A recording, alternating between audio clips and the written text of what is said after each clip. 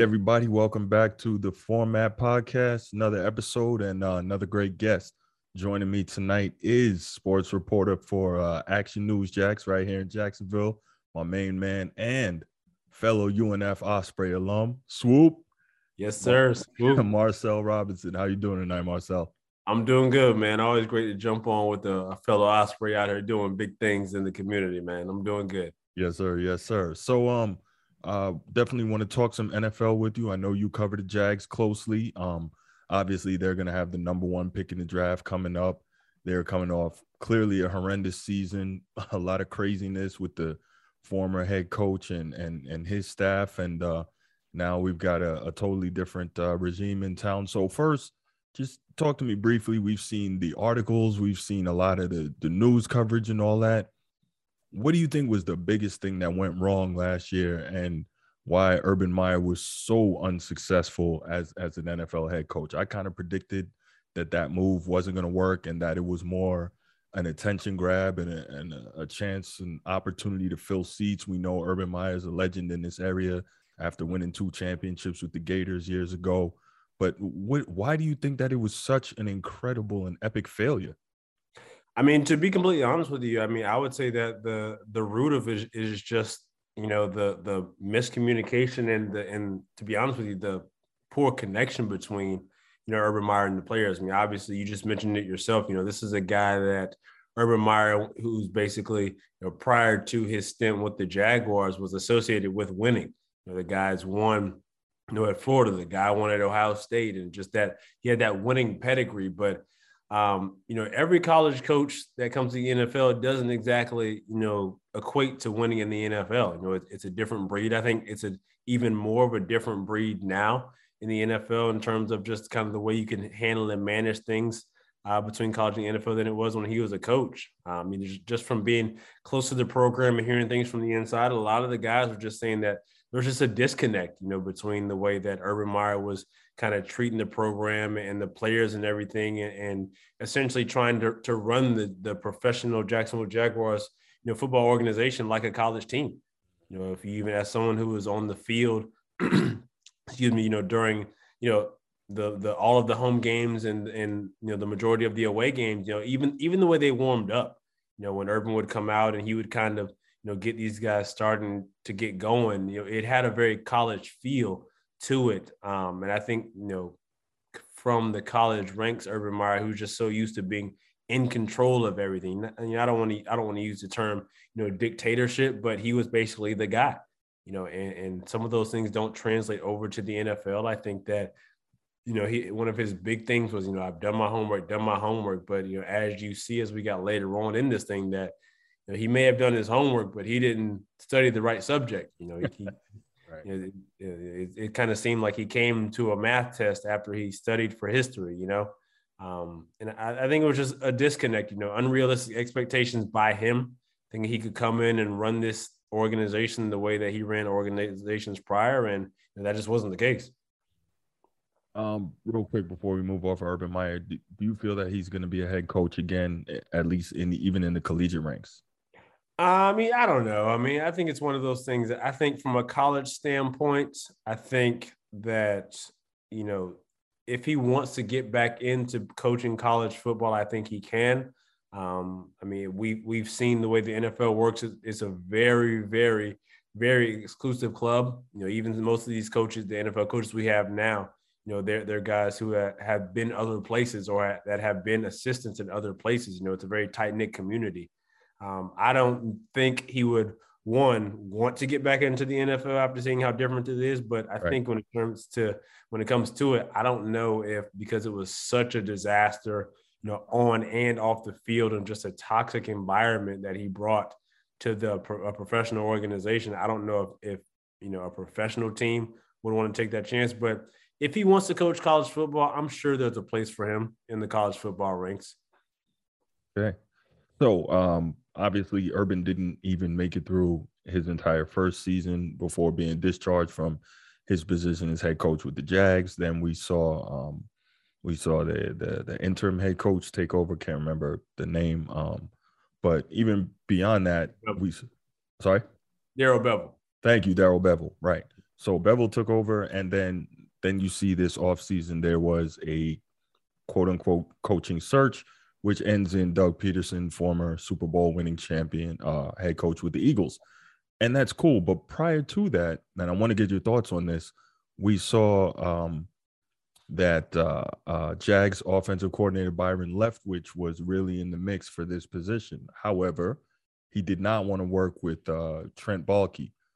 What do you think was the holdup for Shad Khan and the rest of the Jags front office brain trust with not giving Byron Leftwich an opportunity? What did you really hear from behind the scenes regarding that?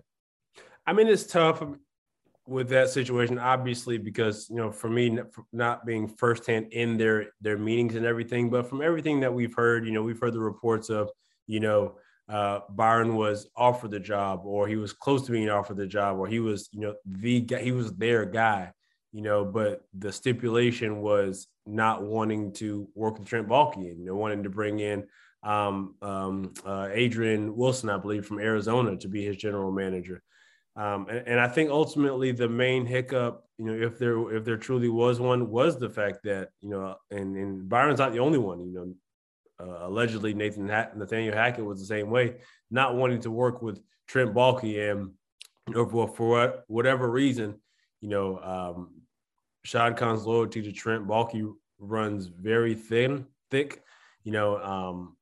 Why, for whatever reason that is, obviously that's to be determined. But I think that between Byron Leftwich, there was just a disconnect there. Like him saying, it's very clear that he didn't want to work with Trent Baalke. Now, whether that was a determining factor of him being offered or accepting the position, or if that was like, I'll come if he's going type of ultimatum type of situation, I can't say for certain, but that is something that we'd heard. And truthfully, I think that, not just Byron Leftwich, but anyone that came in here has right to be skeptical about, the collaboration with Trent Baalke, because this is a guy that, it's been well documented that he has a reputation from other, executives and coaches around the league of not being someone that they can put their trust in. You got, what he's done in San Francisco about, just, coaches coming in and out like a revolving door. And him using them as a scapegoat for that particular team's lack of success. And, I don't blame him, truthfully, if that's the thing. If I'm Byron Leftwich, if I'm coming, especially from a guy that, let's be honest, the Byron Leftwich is an up-and-coming guy, but at the same time, the reality of it is that because he is a black head coach, he's not going to get the same, leash that his Caucasian counterparts would get. And I think that's a concern of his. I don't blame him for wanting to come into a situation that's not favorable. Of course, yes, we have Trevor Lawrence is here in Jacksonville. The quarterback situation is seemingly taken care of, but there are a lot of holes in this team, and this team is on paper not close to being a quote unquote success. I could certainly see Byron being worried about, what if I go in there and we only win 5 games the first year, and it being placed on me based, from previous, obviously, occurrences. And so personally for me, I think that was probably it. Not feeling comfortable with, trusting Trent to set him up for success and to not be able to do what he wants to do, because let's be honest, this is a rebuild. Yes, Trevor Lawrence is in place, but with the Jaguars, everyone realistically, it's going to take some time for this team to get to that point. And I think with Byron Leftwich, it's just a matter of, I don't want to get, I want to, if I'm coming there, I want to be set up for success, to implement what I want to do, and to be able to really push in like, hey, look, I'm committed to this process, but it's going to take some time. And I just don't think he trusted that Trent Baalke would be the right person for him to be successful. Right. So we're seeing, I don't know if it's a shift or I guess it's probably pretty much already happened, but in the NFL, we're seeing that the most successful teams are featuring bright offensive-minded quarterbacks partnering with bright offensive-minded head coaches partnering with high-level quarterback play. And that's generally leading to success. Now, obviously, the Jaguars have Trevor Lawrence, who many have perceived to be the next up, and He was coming out of college, and he was touted as the highest ceiling recruit since Andrew Luck. Whether or not that comes to pass, I'm not sure. But now you have joined him with, I mentioned, a former NFL quarterback who is a Super Bowl champion at head coach in Doug Pederson, coming down from the Philadelphia Eagles. What's your thought on that pairing? What have you heard about how Trevor Lawrence feels about Doug Pederson and what they're trying to install offensively, and how well that can work this coming season? I'll be honest with you. Everything that I've heard seems to be, positive. From the things we've heard from Trevor, the things we've heard from Doug, the things we've heard from everyone else, just about sort of how, everything is different there. The vibe is different, and I do like the pairing between Doug Pederson and Trevor Lawrence. It's one of those things where it's not always successful, but the fact that Doug Pederson is a former head coach, Super Bowl winning head coach, and he knows how to win as a quarterback. He's a former professional quarterback. Obviously the league is different now than when he played, but I think just the general nuances. I'm a firm believer in that. The game of football, it doesn't from a totality standpoint, it doesn't change. Obviously the names change and it gets faster and schemes and things change, but the basic game of football doesn't change. And this is a guy that's coming in who knows the basics of how to be a successful NFL quarterback. And that's something that, Urban Meyer, for example, would have never been able to give Trevor, or even when Darrell Bevell was interim head coach, and we had Brian Schottenheimer in here, even as quarterback or offensive passing game coordinator. I think Doug Pederson brings a couple of things to Trevor. One, he did the same. He can come in and replicate similar what he did with Carson Wentz. We've seen how, when Doug, I'm not going to say it's attributed to Doug Pederson leaving, but Carson Wentz hasn't been the same since he was coached under Doug Pederson. We've seen him, flame out in Philly. We've seen his brief stint in Indianapolis, but I think the fact that Doug Pederson knows how to get the best out of whoever his signal caller is huge for Trevor. I mean, Doug Pederson coaching the Super Bowl, we saw Nick Foles is kind of caught lightning in a bottle, but he put Nick Foles in the best position to win. Nick Foles is not a great quarterback. He's a good quarterback and probably a career backup, I would say, using that term loosely, but he got the best out of whichever quarterback lined up with him. And you bring that mentality to the Jaguars with a guy who is, from everything I've seen, has all the potential to be great. He has all the tools, has all the mechanics. He's smart, poised, and all these things. Pairing those two together, I think, has the potential to be great. And I think because of the fact that he knows that you can't make your quarterback better without building around him, is the biggest thing that Doug Pederson brings. But we've seen a focus on trying to make the Jaguars a better team around Trevor Lawrence this offseason. We've seen them fix the offense. Well, not necessarily fix, but improve the offensive line, improve the wide receiver core. What do you think were some of the biggest moves that were made by the Jags so far this offseason? And where do you think going forward is most important for them to improve? I think the biggest thing they could have done was going out and get Brandon Sheriff from Washington. I think that was obviously the biggest move they've done. The sexier thing people would say is, Christian Kirk, getting him a playmaking wide receiver, and then just going out to get weapons, finding him a tight end and Evan Ingram, who's, look, let's be honest, Evan Ingram has not shown that he's an elite tight end, but he's shown to be serviceable. He's had some problems, staying healthy and catching the ball, but he's a serviceable guy and an option. But I mean, I think the biggest thing is, working on that offensive line. That was one thing that when Doug Pederson, we talked to him sort of, off to the side, he said, like, this team needs to be fixed from, the inside out, from the front back, essentially, and priority number one is protecting Trevor Lawrence. I mean, we've seen quarterbacks who are throwing to, let's be honest, just average guys have been able to be successful because of the people that, the protection they have around them, whether that be, the backfield or up front. Let's be honest, this is an offensive line that has not been great. They've been terrible at times. They've played good a lot better than most people will give them credit for. But this is an offensive line that has not been great. And protecting Trevor Lawrence is the biggest thing. It's one of those things where, if you can give this guy 3-4 seconds back there, 5 seconds, with an average crop of pass catchers and playmakers, this guy can do some damage. He did it last year.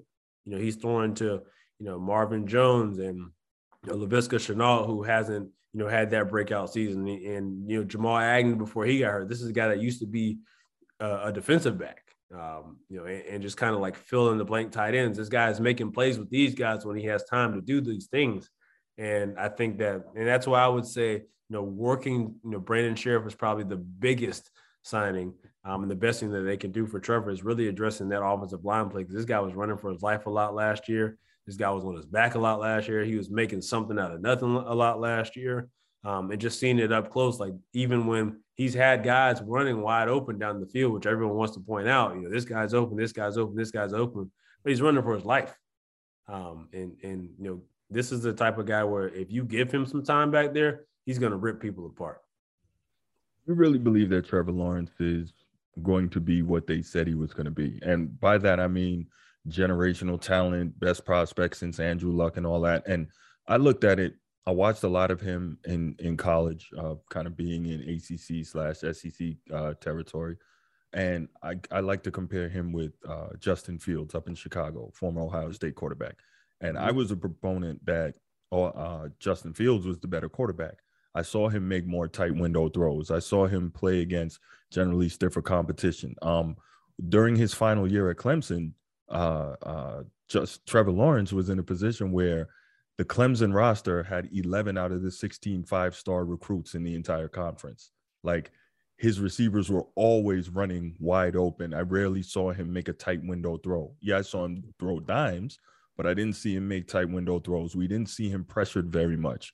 He always had the elite talent around him defensively as well. So I was wondering, I thought that estimation of him in terms of, what they said he was a bit overrated to me. I thought it was a reach. Now, we did see as a freshman when he went up against Alabama, he carved them up. Again, that's a function of him having, the type of talent that could actually match up physically with Alabama and not get bullied. Where are you on the prognostications about what Trevor Lawrence can and will be going forward?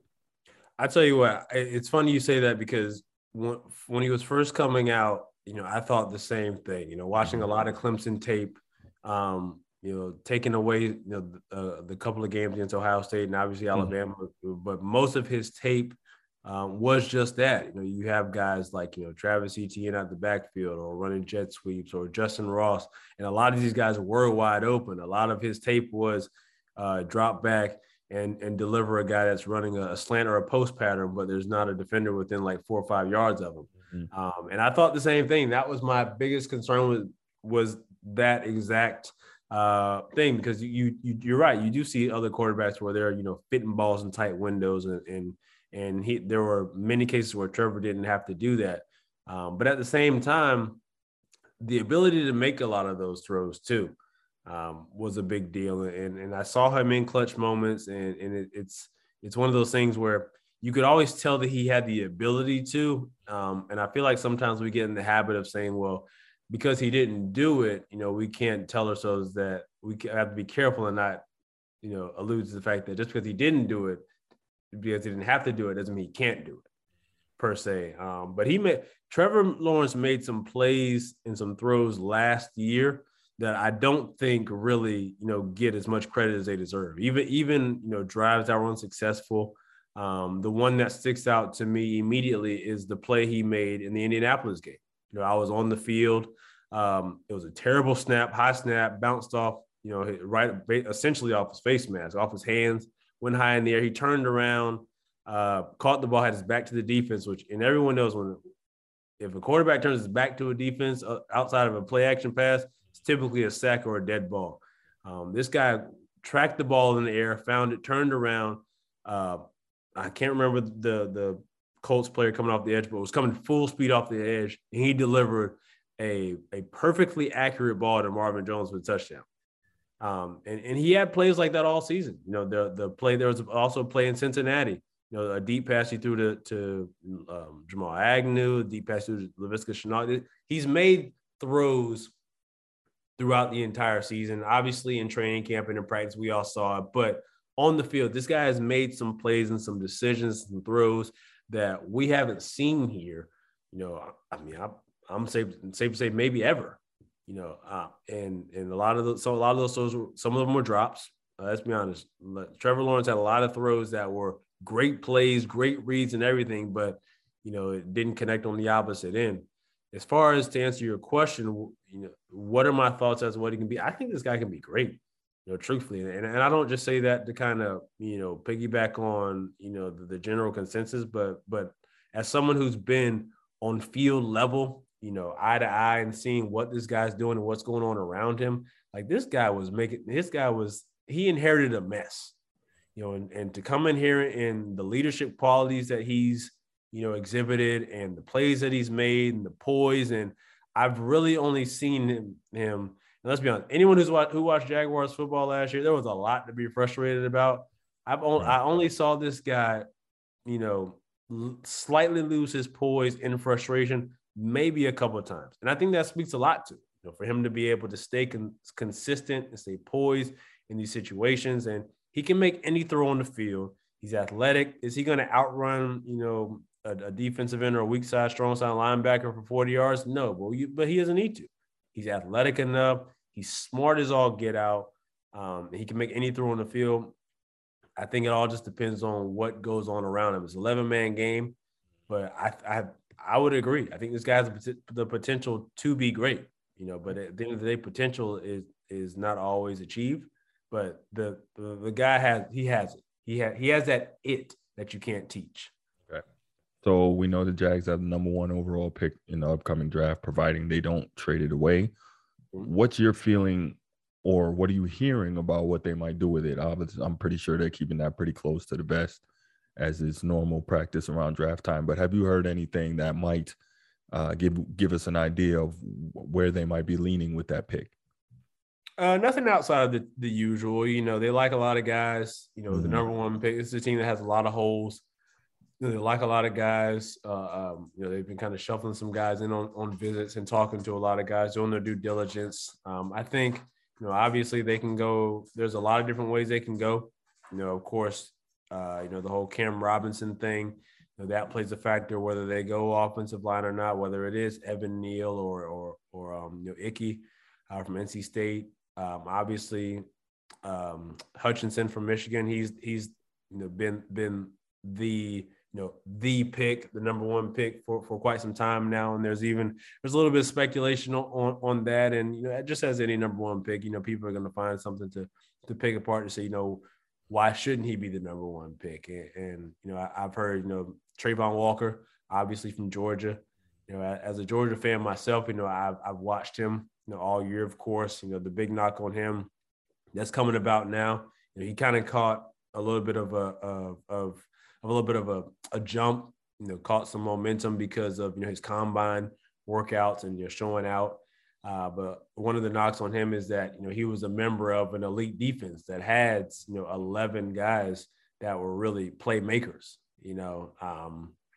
But as far as if they stay at number 1, I mean, it's one of those things where you have to be careful because you absolutely can go wrong. But I think this team has so many holes that, whoever they pick, I think as long as they have to be a difference maker. Like, that's the one thing. You hope you don't get many chances. You don't want many chances to be the number 1 overall pick. But when you do, it has to be a guy like, a Trevor Lawrence of last year. This has to be a guy that's going to make an immediate impact and continued impact from years to come. I'll be completely honest. If you're asking me right now who I think they're going to pick, I think they probably go with, the Aiden Hutchinson from Michigan. And I don't say that reluctantly. He's a good player. I think he's a good player. I think it's fair for people to wonder, if he's, is he JJ Watt? Is he one of the Bosas? Is he, you take it back to like a Jared Allen? Is he is he that guy? Because he is a guy that, based on the trajectory of his career, this past year where he was kind of showing out and doing great, he had a running mate, obviously. And that's one of the things that some people are wondering, like, okay, well, if not for, the help that he had on the other side, would he be as great as he is? And I just look at that and I say, well, if that's the case, if they draft him here, then he has that running mate here in Josh Allen, a veteran who's experienced that same situation. So, I think it's one of those. I don't think they can go wrong. I don't subscribe to the sexy pick. Everyone's saying Neal or Hutchinson. I mean, truthfully, I feel like this team has, and Doug Pederson actually said it when we talked to him one day. It's like, you just have to be careful to whoever you draft. You're drafting for your team. Don't worry about, what the fans or analysts or whatever telling you to take. You're taking the top player to you. So if that's I was talking, it's funny, I was talking to someone last week. I said, if they go out and they draft, George Pickens, wide receiver out of Georgia, number 1 overall, everyone's going to hate it. No one's going to like it. Everyone's going to say it's stupid. But if this guy goes out and catches 76 balls for, 1,200 yards and 8 touchdowns, it was worth it. It's a difference maker. So I think it's just this team has so many different holes, but truthfully, I think that Hutchinson is probably the way they'll go, just because it's one of those immediate needs that, and this guy's a playmaker. I think to your point that the Jags do have a whole lot of needs and a whole lot of holes to fill. And when you see this particular draft not having that super elite stud who is a surefire number 1, maybe you do consider trading back and getting some more picks so that you can do a better job of filling more of those holes. I don't know. This is going to be interesting to see what they do. Mm-hmm. So yeah. So let me ask you, kind of moving off the Jags a bit before I let you go. What do you think are some of the most surprising things you've seen so far this NFL offseason?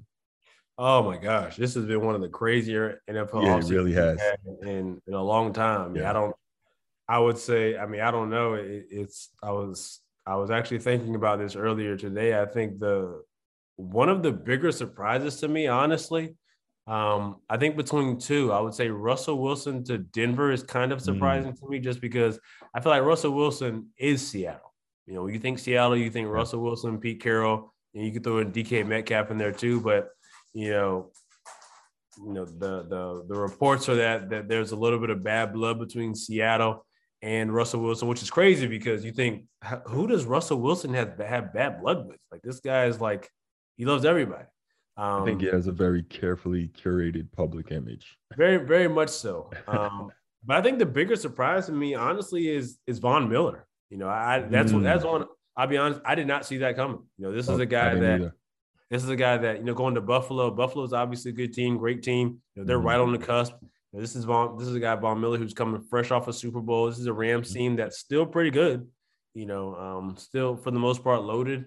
And that one kind of surprised me a little bit, him going to Buffalo. I'm not saying that he should have or would have gone back to Los Angeles, but I specifically remember Vaughn being very kind of emotional about leaving Denver to go to LA.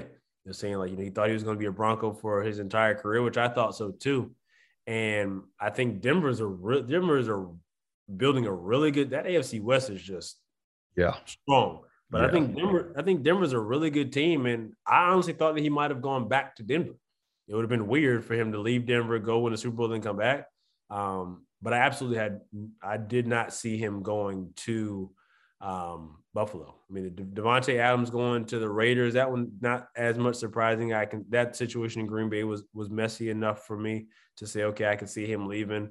And some of these other guys, the AFC West, but I think the biggest surprise for me would definitely be Von Miller to Buffalo. That's just the one that I just didn't see coming at all. Fair enough. Last question.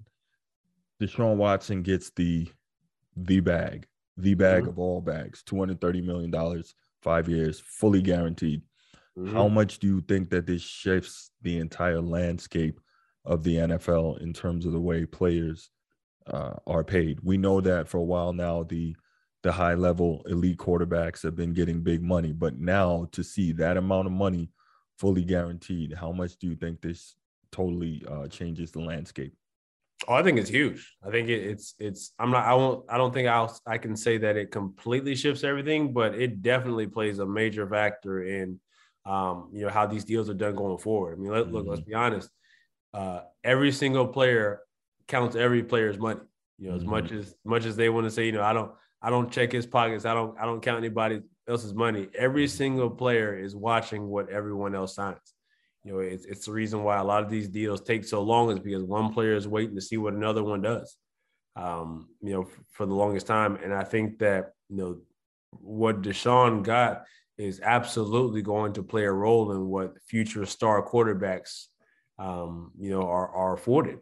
Obviously every quarterback can ask for that, but I don't think every quarterback will be afforded that particular right to have a fully guaranteed contract. But I mean, you tell me, just hypothetically, obviously, Josh Allen in Buffalo and Patrick Mahomes in Kansas City, they're locked up. But, some of these newer guys coming up, and even some of the older guys, looking for deals, looking for contracts. I mean, you're going to tell me that, they're not going to ask for fully guaranteed contracts? These are teams that obviously the quarterback is considered the most important position in all of sports.